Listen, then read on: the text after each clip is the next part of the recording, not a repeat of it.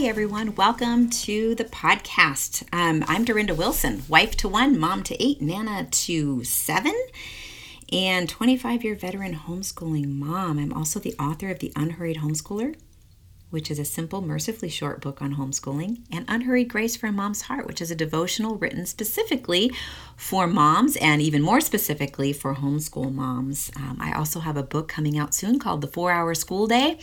It comes out June 29th. I would encourage you to pre-order it because if you do, you will get a free devotional that I wrote specifically as a companion to go with the 4-Hour School Day. And once the book launches, it will no longer be available because it's available only for pre-orders.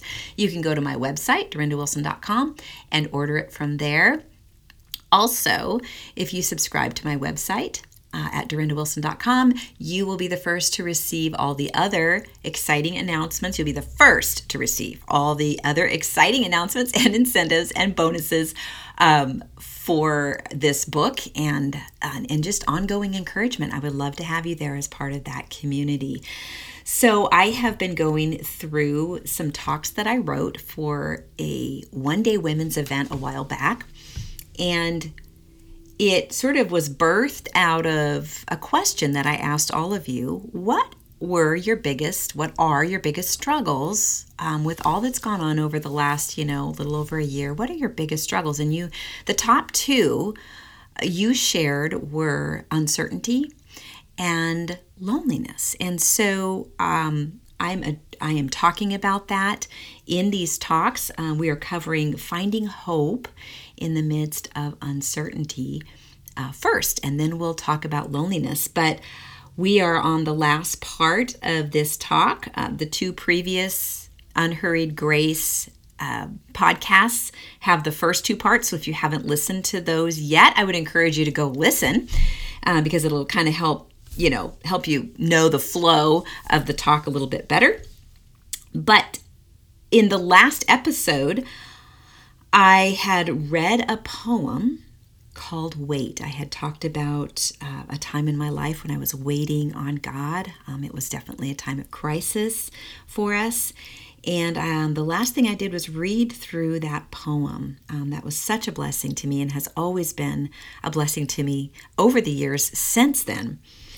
But when we talk about waiting on God, we have to remember that we wait on Him because He is enough. That's why waiting on Him is never a waste of time. The world is in a hurry, constantly in a hurry, rushing. And the enemy loves to drive us. I remember my friend Kathy said once, it's God doesn't drive us, He leads us. And if you know anything about sheep, you will know that they cannot be driven. They can only be led. They scatter when they're driven, and we're the same way, and God knows that. He is a gentle, loving shepherd that leads us. He doesn't drive us. So waiting on Him and slowing down is safe because He is the good shepherd and He is enough. And hurry and being driven, I would say you can undoubtedly assume that they are those are from the enemy. That is the world and the enemy and our flesh. That is not God. God does not drive us. So we wait on Him because He is enough. We haven't really been taught to wait. We live in a culture that demands instant gratification. And this has permeated the church as well. So even as believers, we often resort to self-sufficiency. Instead of recognizing that our dependence on self instead of Christ is the problem, we are told that we're simply under-resourced and we need this program or that online course or that book, when the reality is that we need Him. Now, can I just say there are some great books out there, and I have found Him in some of those books, so I'm not discounting any of these things, but we need Him first and foremost. We need to ask the Lord what He has for us instead of just assuming that this course or this book are something that we should be reading or spending our time on. We need to seek the Lord first.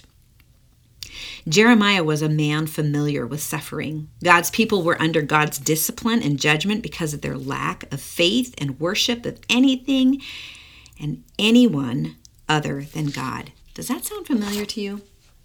Yeah, sounds like what we've seen happening in the church over the last decades, right? But Jeremiah wrote Lamentations during a time when hope for God's people was nearly dead. The future felt uncertain, even hopeless. This book allows us a point of entry into those experiences to help us face the darkest aspects of our own human experience, because we all have those dark places, don't we? God is so faithful to give us his word. Jeremiah was waiting on God, and he did what many of the authors of the Psalms did. He poured out his raw emotions to the Lord. Now, clearly, if God's word includes examples of vulnerability and prayer, we can be assured that he wants us to do the same. As we pour out our hearts and seek him, it's here that we find hope in God's unchanging faithfulness, love, kindness, and goodness. And you'll notice as we read through this that Jeremiah pours out his raw emotions. He talks about how he feels, but then he applies the truth of who God is to those prayers and to those raw emotions. It's a very important point. Lamentations 3 verses 13 to 26 say this: He shot his arrows deep into my heart. My own people laugh at me. All day long they sing their mocking songs. He has filled me with bitterness and given me a bitter cup of sorrow to drink. He has made me chew on gravel. That's pretty graphic, isn't it? He has rolled me in the dust. Peace has been stripped away, and I have forgotten what prosperity is. I cry out, my splendor is gone. Everything I had hoped for from the Lord is lost. The thought of my suffering and homelessness is bitter beyond words. I will never forget this awful time as I grieve over my loss. Yet, I still dare to hope when I remember this. The faithful love of the Lord never ends. His mercies begin afresh each morning. I say to myself, the Lord is my inheritance. Therefore, I will hope in him. The Lord is good to those who depend on him, to those who search for him. So it is good to wait quietly for salvation from the Lord. Notice he is calling us to the opposite of self-sufficiency. Utter dependency and searching for him. Doesn't that just fly in the face of what the culture tells us? Culture tells us we need to be self-sufficient. We should be self-sufficient. We shouldn't be dependent on anybody else. And God is saying the opposite. He's calling us to the opposite of self-sufficiency, utter dependency and searching for him. This is where freedom is. This is where freedom is. This is where God brings redemption. This is where we are transformed and we are changed. We are not conformed to the world, but we are transformed by the renewing of our minds. So what causes Jeremiah to hope? Well, here's what he says. Yet I still dare to hope when I remember this. So this is what causes him to hope. The faithful love of the Lord never ends. So that truth is what grounds him and helps him find hope. The faithful love of the Lord never ends. His mercies never cease. Great is his faithfulness. His mercies begin afresh each morning. I say to myself, the Lord is my inheritance. Therefore, I will hope in him. We put our hope in him because he is enough. In verse 26, we see that aspect of waiting. God says it is good to wait quietly for the salvation of the Lord. Do you hear that? That's polar opposite of what the world says. The world says it's bad. God says it's good. So therefore, we're going to obey God. You know, there's a lot of fear flying around right now, and a lot of it is fear of man versus fear of God. Those are our biggest temptations as believers, to fear man more than we fear God. But we choose to resolutely walk in obedience to God. To fear him first is to walk in obedience to him when what he tells us to do is the opposite of what the world tells us to do. So God says it is good to wait quietly for the salvation of the Lord. Only when we are confident in who God is can we wait quietly for him to grant salvation or save us. Our trust in him is revealed in our willingness to wait quietly for him. Sometimes God rescues us from our situation, but whether or not God changes our situation now or in the future isn't nearly as important as our need to respond in faith to whatever God has clearly placed in front of us by acting on the revealed will and character of God. God shows us these throughout Scripture, but I want to share two main overarching characteristics of God that he has brought me back to over and over again through grief, loss, uncertainty, and loneliness. They are what have given me hope to anchor my soul in a firm place to set my feet. When it feels as if nothing is certain, these are the two things that I go back to that I know are certain. Again, there are things we don't know, but what do we know? We know that God is sovereign and that God is good. Now, if asked if God was sovereign or all-powerful, most of us would say, well, yes, of course. I have always believed in the idea that God was sovereign, but until I dug more deeply into what this actually meant, it was powerless to ground me in the midst of uncertainty and any other trials I faced. One of the best little books I ever read was called Waiting on God by Andrew Murray. It's a short little book, and I just took my time going through it, and it really instills the value and the biblical reasoning for waiting on God. I would encourage you to read that little book.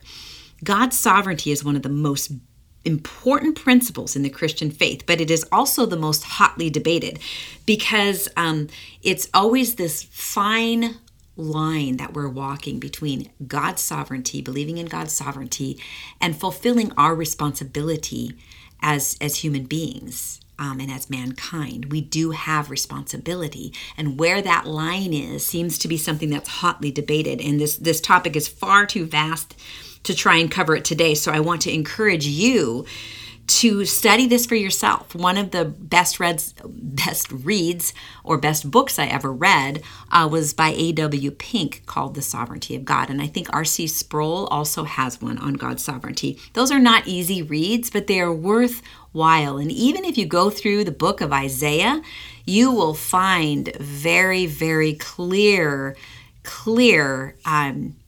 messages of just how sovereign God really is. Isaiah 40 is a wonderful one. But right now, I want to share with you just a few of the many passages that give us a clear picture of his sovereignty. So I'm just going to throw some little samples out there for you. Psalm 135 verse 6 says, "Whatever the Lord pleases, he does, in heaven and in earth and in the seas and in all the deeps." Psalm 115 verse 3, "But our God is in the heavens. He does whatever he pleases." Isaiah 46:10, declaring the end from the beginning and from ancient times, things which have not been done, saying, "My purpose will be established, and I will accomplish all my good pleasure." Daniel 4 verse 38, "All the inhabitants of the earth are accounted as nothing, but he does according to his will in the host of heaven and among the inhabitants of the earth, and no one can ward off his hand." No one. And no one can say to him, "What have you done?" Romans 9 verses 19 to 21, "You will say to me then, why does he still find fault? For who resists his will? On the contrary, who are you, O man, who answers back to God? The thing molded will not say to the molder, why did you make me like this, will it? Or does not the potter have a right over the clay to make from the same lump one vessel for honorable use and another for common use?" Luke 1 verse 37 says, "For nothing will be impossible with God." Job 42:2 says, "I know that you can do all things and that no purpose of yours can be thwarted." And finally, Romans 8:28 to 30, "And we know that God causes everything to work together for the good of those who love God and are called according to his purpose for them. For God knew his people in advance, and he chose them to become like his son, so that his son would be the firstborn among many brothers and sisters. And having chosen them, he called them to come to him. And having called them, he gave them right standing with himself. And having given them right standing, he gave them his glory. Because God is all-powerful, he is enough. I've said this over and over again. It's crucial to know that God is sovereign. But if we don't believe he is good as well, we are sunk, right? Who wants a God that's powerful but not good? If that's the case, we have no hope. So the enemy works overtime trying to convince us that God is not good, right? He knows the power of fully trusting in the power of God and the goodness of God. Genesis 3 verses 1 through 5. This is where we see it happen the first time. And I love looking back at the Garden of Eden because it really shows us what will we as human beings, as mankind, struggle with. What will be the temptations that the enemy will try to pull over on us. They're going to be the same or rooted in the same thing that he did back in the garden. So the serpent was the shrewdest of all the wild animals the Lord God had made. One day he asked the woman, "Did God really say you must not eat the fruit from any of the trees in the garden?" "Of course we may eat fruit from the trees in the garden," the woman replied. "It's only the fruit from the tree in the middle of the garden that we are not allowed to eat. God said you must not eat it or even touch it. If you do, you will die." "You won't die," the serpent replied to the woman. I can almost hear him hissing this, right?